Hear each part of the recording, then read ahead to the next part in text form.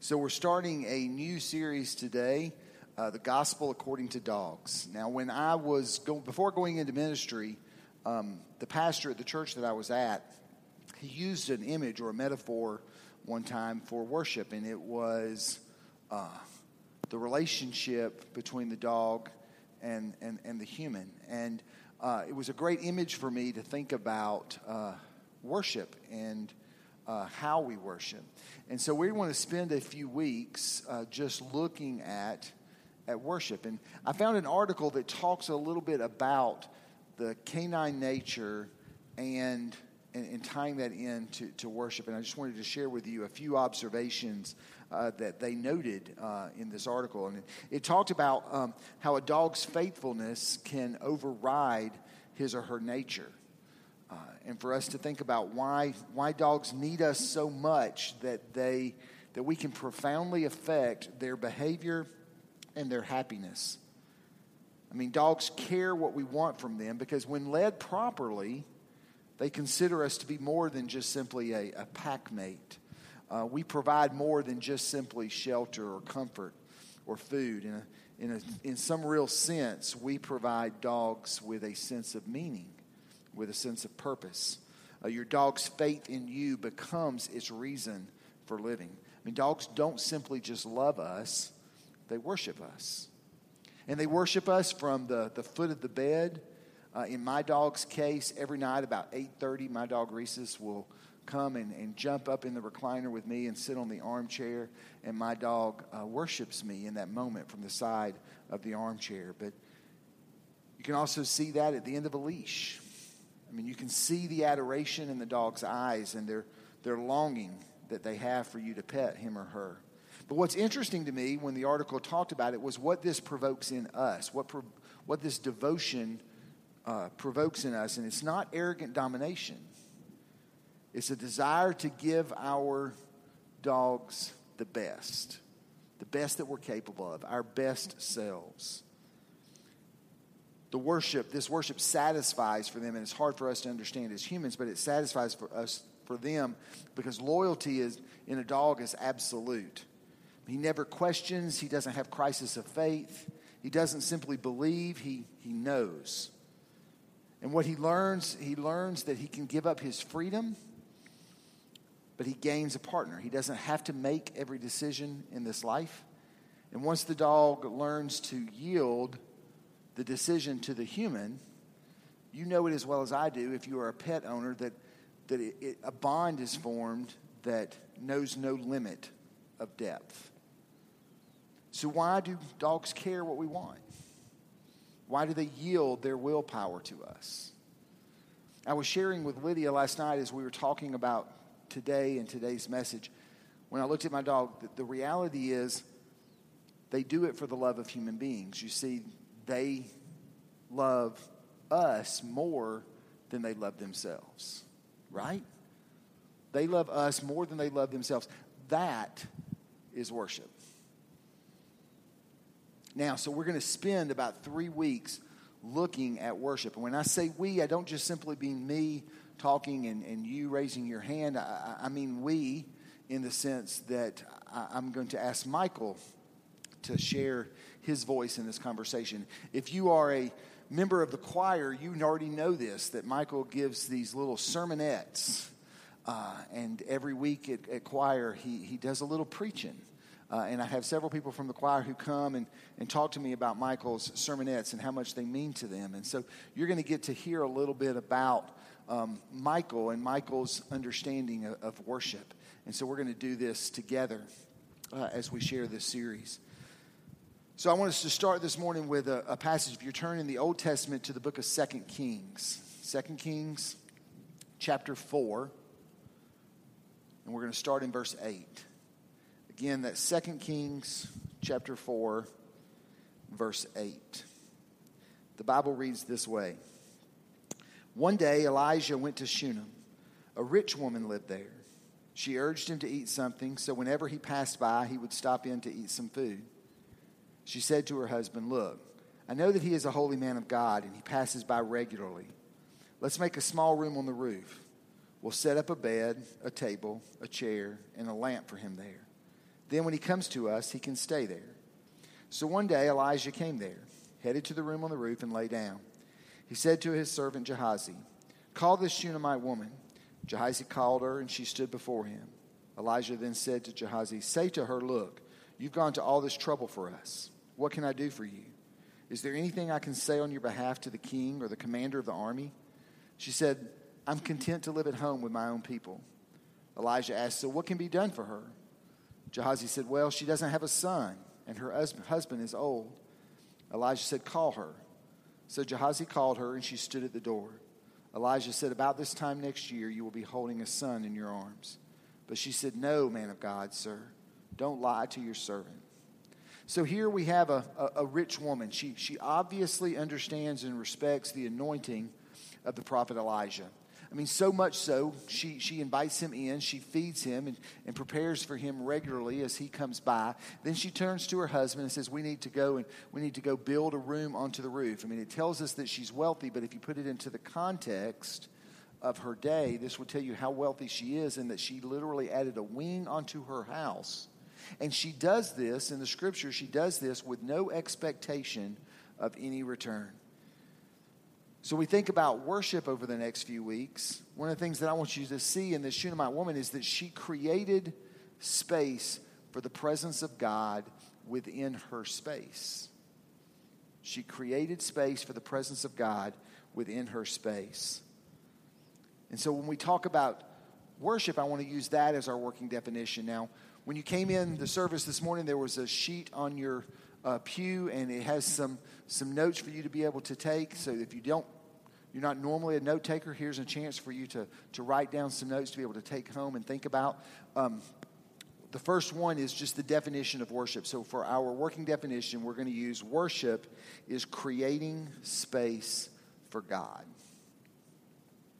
Worship is creating space for God.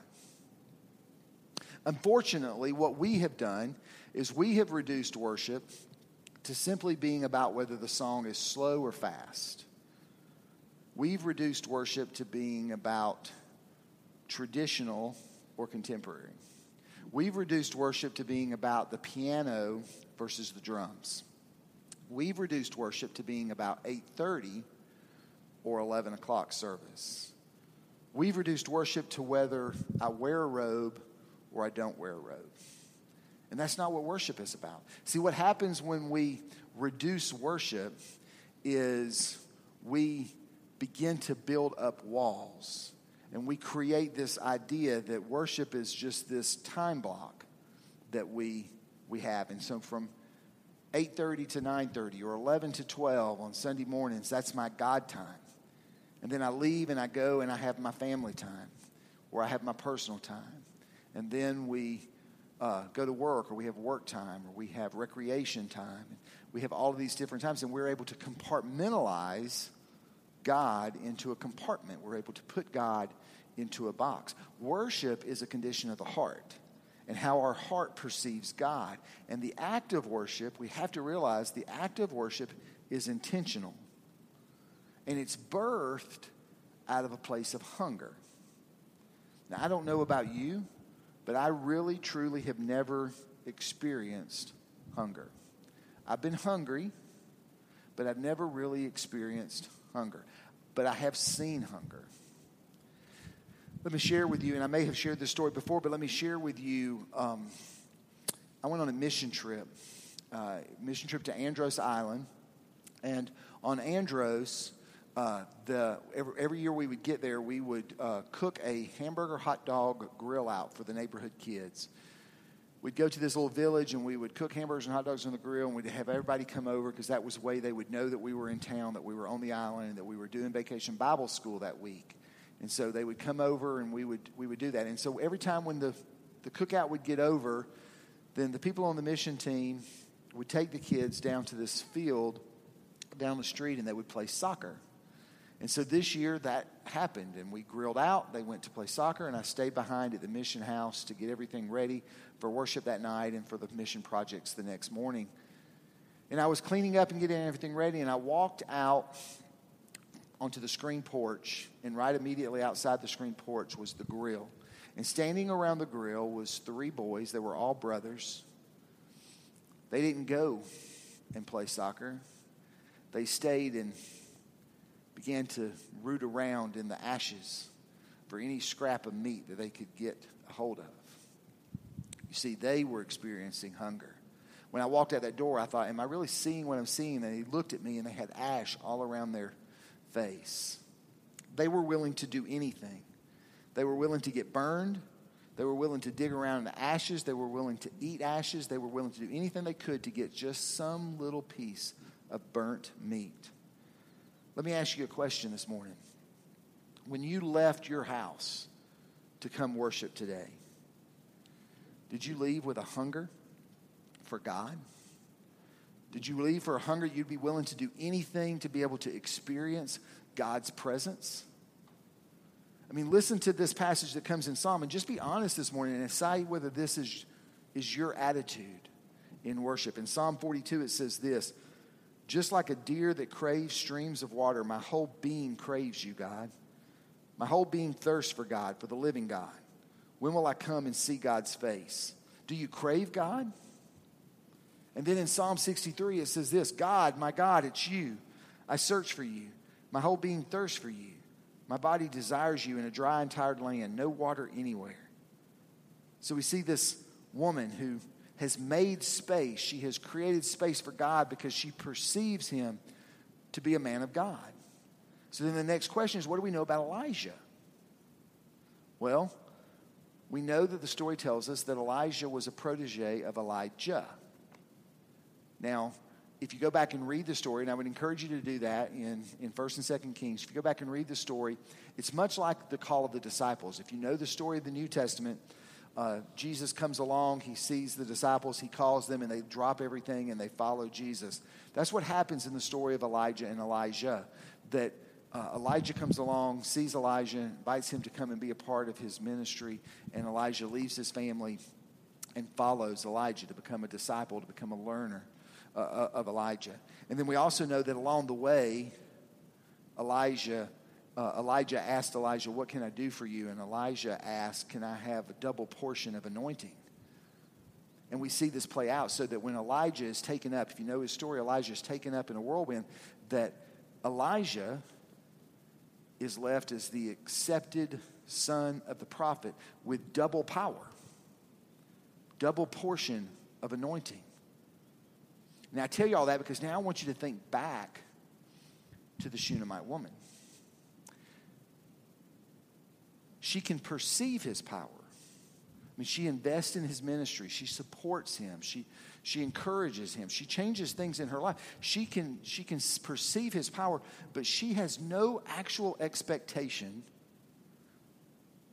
that he will be able to do anything and break through in her own life. I mean, she literally has the power of the living God sitting in her kitchen, living in her house, sleeping under her roof, and she has lost the capacity to receive the very power that she supports and values. She can perceive him, but she doesn't have any expectation that God will actually work. I'll tell you a story. It's a story that I've never told before. And I've never told it before because my wife didn't want it told. But my wife has come to a place, she's leading retreat this weekend, and she is sharing this part of her story, and she gave me permission to share a part of it with you. Many of you know that Claire's dad passed away a few years ago, but you don't know much of the other part of the story. Her dad has been sick for quite a while. Off and on, he'd had heart issues, open heart surgery, valve replacement, different things. And so about 3 years ago, he got sick again, and Claire went down to take care of her dad and to take care of her mom. And the doctor came into the hospital and told them that his condition had progressed and probably didn't have but a few months to live. But they encouraged him to go and get a second opinion. So that was the plan. They discharged him. He went home with all intention purposes of going and scheduling an appointment to get a second opinion. The next morning, he got up. Claire got up and fixed coffee like she had been doing with the family, and he got up. He walked in. He said, "Good morning." And then he pulled out a gun and he killed himself. And I don't tell you that to shock you. I tell you that because my father-in-law was a great man of God. We had a lot of conversations about faith and miracles and things he had seen God do in his life. He perceived God's power. But in this moment, when he made this horrible decision, my father-in-law lost the ability or the capacity to believe that God could break through, that God could bring healing, that God had the power to do anything in his life. And I don't want a single person in this congregation to simply just perceive God as a God of power, but I want you to perceive God and expect God to work. And so that's why we need to talk about worship. And so what I want to do is I want to ask Michael to come up, and Michael is going to share with you 3 components of pure, true worship. Michael? I think in a lot of ways we are all like this Shunammite woman, this rich woman. I don't know about you, but when my friends come to me and they share their worries or their concerns, it's easy for me to have faith that God will move in their situation. But when the roles reverse and I'm the one in the hot seat, it's not always so easy for me to believe. Sometimes those same scriptures that I prophesied over their situation, I don't always believe for myself. That's a wall that we've put up that is ultimately keeping us from experiencing the presence of God. I think that if we're going to tear down those walls, there are 3 key components to pure worship. Those are humility, vulnerability, and faith. Again, those components are humility, vulnerability, and faith. So, starting with the first, in order to create a space for God, we first have to be humble enough to admit that we need him and that without him, we can do nothing. I have personally experienced moments where I am standing in the presence of the true and living God in all of his splendor and all of his might, all of his majesty. And immediately I am made aware of just how small and how broken and how frail I am. Paul understood this when he said, "Although I want to do good, evil is right there with me. For in my inner being I delight in God's law. But I see another law at work in me, waging war against the law of my mind and making me a prisoner of the law of sin at work within me. What a wretched man I am. Who will rescue me from this body that is subject to death?" Romans 7:21-24. Friends, the number one wall that keeps us out of the presence of God is pride. You know, in a church that spends so much of its efforts and resources in sharing the gospel in the community, a church that goes out of its way to make sure that the hungry and the homeless, the lost and the broken hear about the good news of Jesus, it's actually very easy for us to become prideful. I know that sounds funny, but if you're not careful, you'll catch yourself thinking, well, I'm not as hungry as the people that we serve. And I'm not homeless like the people that we serve. So maybe I don't need God like the people that we serve. And that couldn't be farther from the truth. If you are breathing, you're standing in need of God. Because every breath we take is a gift, not a right. You see, it's pride that makes worship about preference. I'll say that one more time. It's pride that makes worship about preference. Well, Michael, what do you mean? Well, maybe not here in this church, but in other churches that I've worked in, I've heard people say things like, oh, I really didn't like that song. I think the choir should wear robes every Sunday. Well, that music was just too loud. Why don't they print bulletins anymore? I can't stand when the preacher wears jeans. Now, I know that may be hard to hear because I'm sure we've all done it at some point, but the gospel is hard. We minimize the power of worship when we make it about what we prefer, what makes us comfortable. You see, we're looking for something to soothe our emotions when God is trying to mature our spirits. Folks, the church is not about our comfort. It's about our development. When I was about 5 years old, my father was diagnosed with advanced stage colon cancer. Now, you can imagine at 5 years old being a child in a home with a parent that is terminally ill. We had a lot of sad days, a lot of hard days, a lot of dark days, and I spent a lot of time in the hospital, in waiting rooms, waiting for my father to go into surgery or to come out of surgery, a lot of rehabilitation. So I learned very early how to have a vivid imagination. My brother and I, no matter where we were, we could turn the room into anywhere we wanted to be. We would sit in the waiting room and move the chairs around, sit in the chairs and jerk our bodies around, pretending that we were riding a roller coaster, because that would be much more fun than waiting on Daddy to get out of surgery. Pretending became my way of dealing with that hard situation.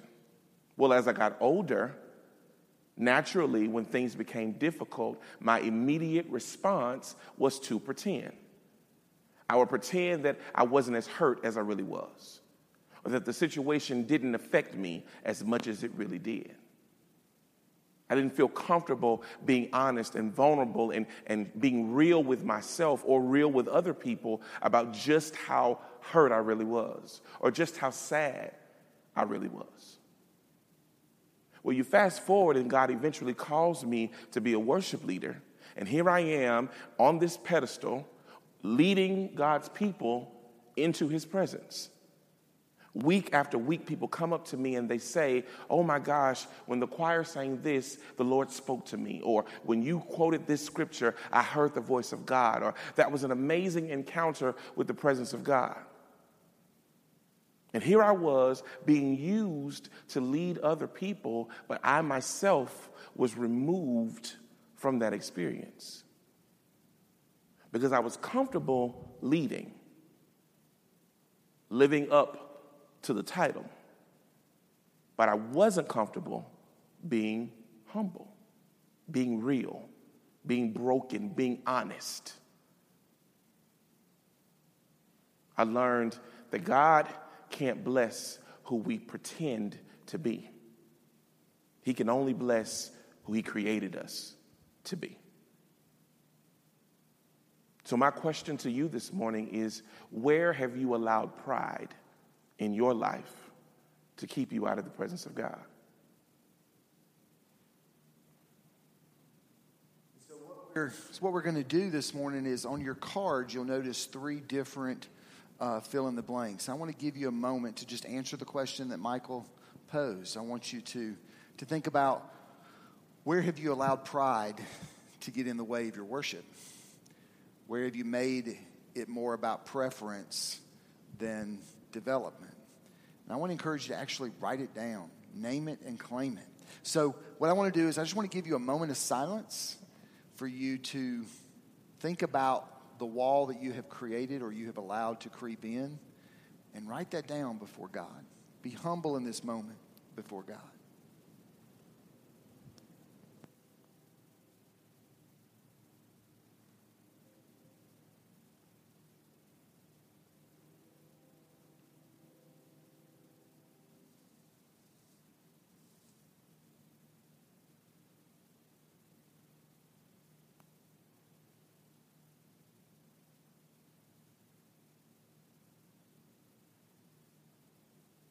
Now, as we continue to look at creating space for God, we first must be humble.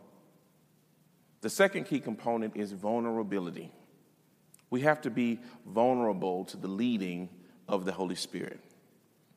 Now, just before Elisha visited the Shunammite woman in chapter 4, verse 8, he visited a widow in chapter 4, verse 1. Let's take a look at that story, and I want you to hear how she responded, and then we'll compare the two.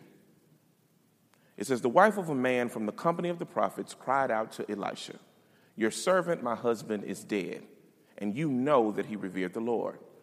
But now his creditor is coming to take my 2 boys as his slaves. Elisha replied to her, how can I help you? Tell me, what do you have in your house? Your servant has nothing there at all, she said, except a small jar of oil. Elisha said, go around and ask all your neighbors for empty jars. Don't ask for just a few. Then go inside and shut the door behind you and your sons. Pour oil into all the jars, and as each is filled, put it to one side. She left him and shut the door behind her and her sons. They brought the jars to her, and she kept pouring. When all the jars were full, she said to her son, bring me another one. But he replied, there is not a jar left. Then the oil stopped flowing. She went and told the man of God, and he said, go now and sell the oil and pay your debts. You and your sons can live on what is left. Notice how, although the prophet's instructions were odd, maybe even made the widow uncomfortable, she was vulnerable and open to what he asked her to do. In that moment, she checked her pride. In that moment, she didn't mind being embarrassed because she was desperate. All she could think about is, my 2 sons may become slaves if I don't find a way to pay my husband's debts. In that moment, her need to save her sons, her need to experience a move of God became more important than her own personal feelings about it. Sometimes we get lost in trying to put on for other people. In an effort to make God make sense, sometimes we miss him altogether. After all, his ways are not our ways, and his thoughts are not our thoughts. The true test of vulnerability is, will you allow God to change the plan? Another test of vulnerability is, are you willing to step outside of your comfort zone and follow the leading of the Holy Spirit? You see, the Shunammite woman, she wasn't vulnerable. She was actually the exact opposite of vulnerable. She was guarded. First, Elisha asked her, what can I do for you? And she says, oh, nothing. I'm fine. I'm content. Then Elisha prophesied the birth of a son, the very thing she had once believed God for. And her response was, no, man of God, don't lie to your servant. What would cause her to respond this way? She wasn't open. She wasn't vulnerable. I remember, I guess it's been about a year now, when I first was hired here to serve in this capacity. It wasn't long before people started to come to me and ask me questions. Everyone was trying to figure out where I stood on what I like to call the great debate. There is this great debate here at our church between traditional and modern worship. So I'm the new guy, and everybody wants to know, where does he stand on the subject? Is he a traditional guy? Is he a modern guy? Well, I heard that he was here to do away with the traditional service. He's young. He probably only likes modern worship. So everybody wanted to know. Now, yes, I'm young, and if I'm honest, I do enjoy the modern worship experience. But I also happen to believe that God can move in the traditional worship experience just the same. You see, tradition in and of itself is the process of passing heritage from one generation to the next. So with that in mind, I believe in tradition wholeheartedly. I pray that my grandchildren and my great-grandchildren will long for the presence of God the way that I do. Now, do I care if they're singing Amazing Grace or How Great Is Our God? No, I don't. Whatever it takes to get them in his glory, I want them to do that. I don't have a problem with tradition. What I do have a problem with is doing the same thing the same way over and over again just because that's the way we've always done it. You see, when we do that, we limit God's ability to move. We put God in a box. And the reality is that the 11 o'clock modern worship experience can be just as traditional as the 8:30. If we're not careful, we find ourselves doing the same thing the same way just because that's the way it's always done. So where do I stand on this great debate? It doesn't matter to me. I'm not concerned with how we get to God. I just want to make sure we get there. If God wants to move through the Apostles' Creed, I'm all for it. If we're going to declare it, let's declare it. I believe in God the Father Almighty, creator of heaven and earth. And not just go through the motions. I believe in God the Father Almighty, creator of heaven and earth. If we're going to have a modern worship experience, let's be open and vulnerable to the leading of the Holy Spirit. Let's change it up and be willing to flow as God leads. My question to you folks is, are you vulnerable enough to let God change the plan? I know you feel like we should go right, but if God says go left, are you willing?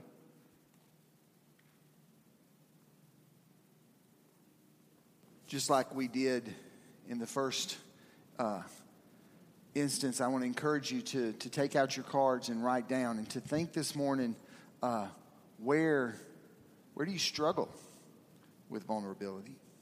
Where are you resistant to God changing your path? Open yourself up to allow the Holy Spirit to work in you this morning, to show you that wall that you may have created. And I just want to give you just a moment of silence for you to listen to the Holy Spirit.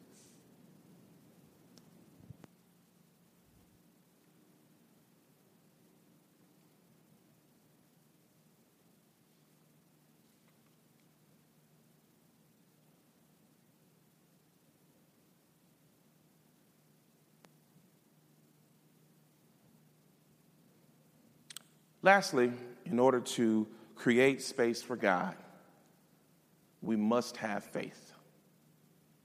We as Christians, as believers, have a responsibility to believe that God is who the Bible says he is. We have to believe that God can do what the Bible says he can do. You see, this rich woman had obviously given up her hope and belief in the idea of having a child. She had reached such a level of frustration and disappointment with God that she no longer wanted to discuss it. She put it away and tried to convince herself that she didn't want it. Saying things like, well, I guess it wasn't meant to be, or maybe I don't need a child. It's probably better off this way. And then list all the problems that would come if she actually had a child. How many of us have found ourselves talking ourselves out of believing in the miraculous power of God? It's scary to hope. It's scary to believe. It's scary to have faith in situations that seem impossible. The beautiful thing about corporate worship is that in moments where my faith is wavering, I'm able to stand alongside my brothers and sisters and lean on their faith. You see, my circumstance may say that I'm diagnosed with cancer. But in that moment, it's my responsibility to call on Jehovah Rapha, the healer. I create space for Jehovah Rapha. And as I exalt the healer, he shows up and brings healing into my situation. My circumstance may say that I have bills I can't afford to pay. Well, in that moment, I create space for Jehovah Jireh, the provider. And as I exalt the provider over my emotions, over my fears, he shows up in my situation. And he brings provision. That's what corporate worship is all about. It's about declaring in the atmosphere who we believe God to be. We stand in faith in the face of every problem, every obstacle, and we make a declaration that God is who the Bible says he is. So I know that Debbie has been healed. So I want to be in church so I can stand next to Debbie and she can declare healing over my life because she's seen God as a healer. I know that God has saved Dwayne's marriage, so I want to come to church and stand next to Dwayne so that he can declare over my marriage the same blessing that God did in his. See, the trick of the enemy is to try to keep us quiet, keep us guarded, keep us separated. Because he knows that if we ever tap into the power of our declaration, to the power of our faith, he'll lose every time.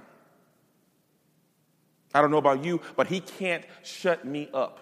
The more things he throws at me, the louder I'm going to get. The Lord is my shepherd. I shall not want. I can do all things through Christ who strengthens me. Greater is he that's in me than he that's in the world. No weapon formed against me shall prosper, and every tongue that rises against me shall be condemned. I choose to believe what God says about me. I choose to declare the word of God over my situation. That's corporate worship. And when you get a body of believers all declaring on one accord who God is, we find ourselves in that Eden experience. The Bible says Adam and Eve were naked and unashamed. So my last question to you, where has your faith wavered? Where did you start to talk yourself out of the miraculous power of God?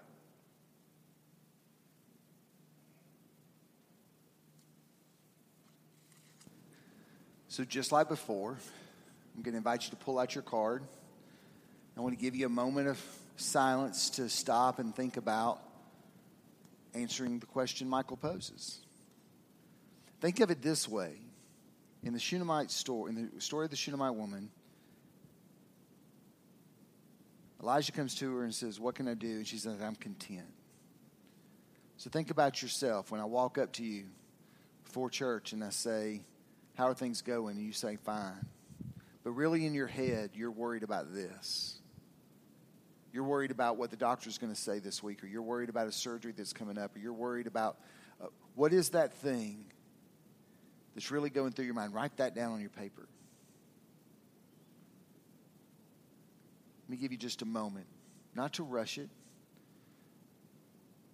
but to allow the Holy Spirit to work in you.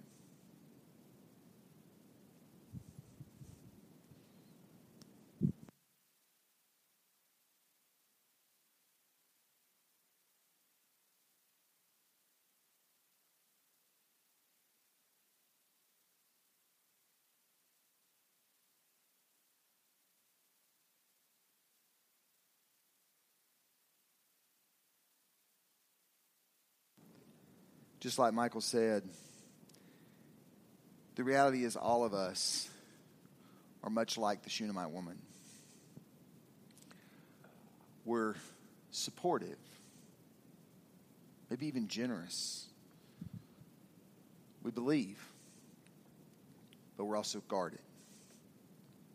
We build up walls. Walls that we've created around our hearts. Walls of doubt, walls of fear, walls of sin, walls of grief, walls of frustration, walls of control. My prayer is that all of us are able to create that space for God so that we can get back to that garden experience where we trust God with everything.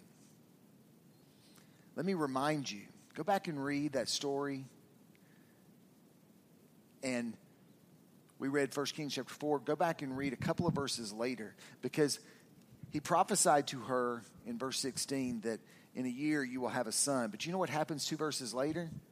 The scripture says that about the same time next year, she gave birth to a son. You see, we have to realize that God is a God of power. God is not just a God of grace, and not just a God of love, and not just a God of mercy, but God is a God of power. And we as the people of God have got to begin to live into that power. Let us pray. Almighty God, we are so thankful. Thankful for this day where we are come together and truly begin to learn to worship you. And I pray, God, for each and every one of us who have created walls, help us begin to let those walls be torn down so that we can be more concerned about just simply being in your presence and experiencing you than we can be worried about anything else.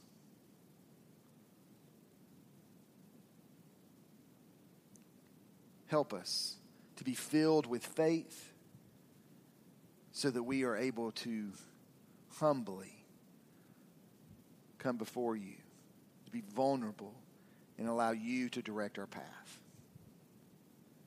It's in Jesus' name we pray. Amen.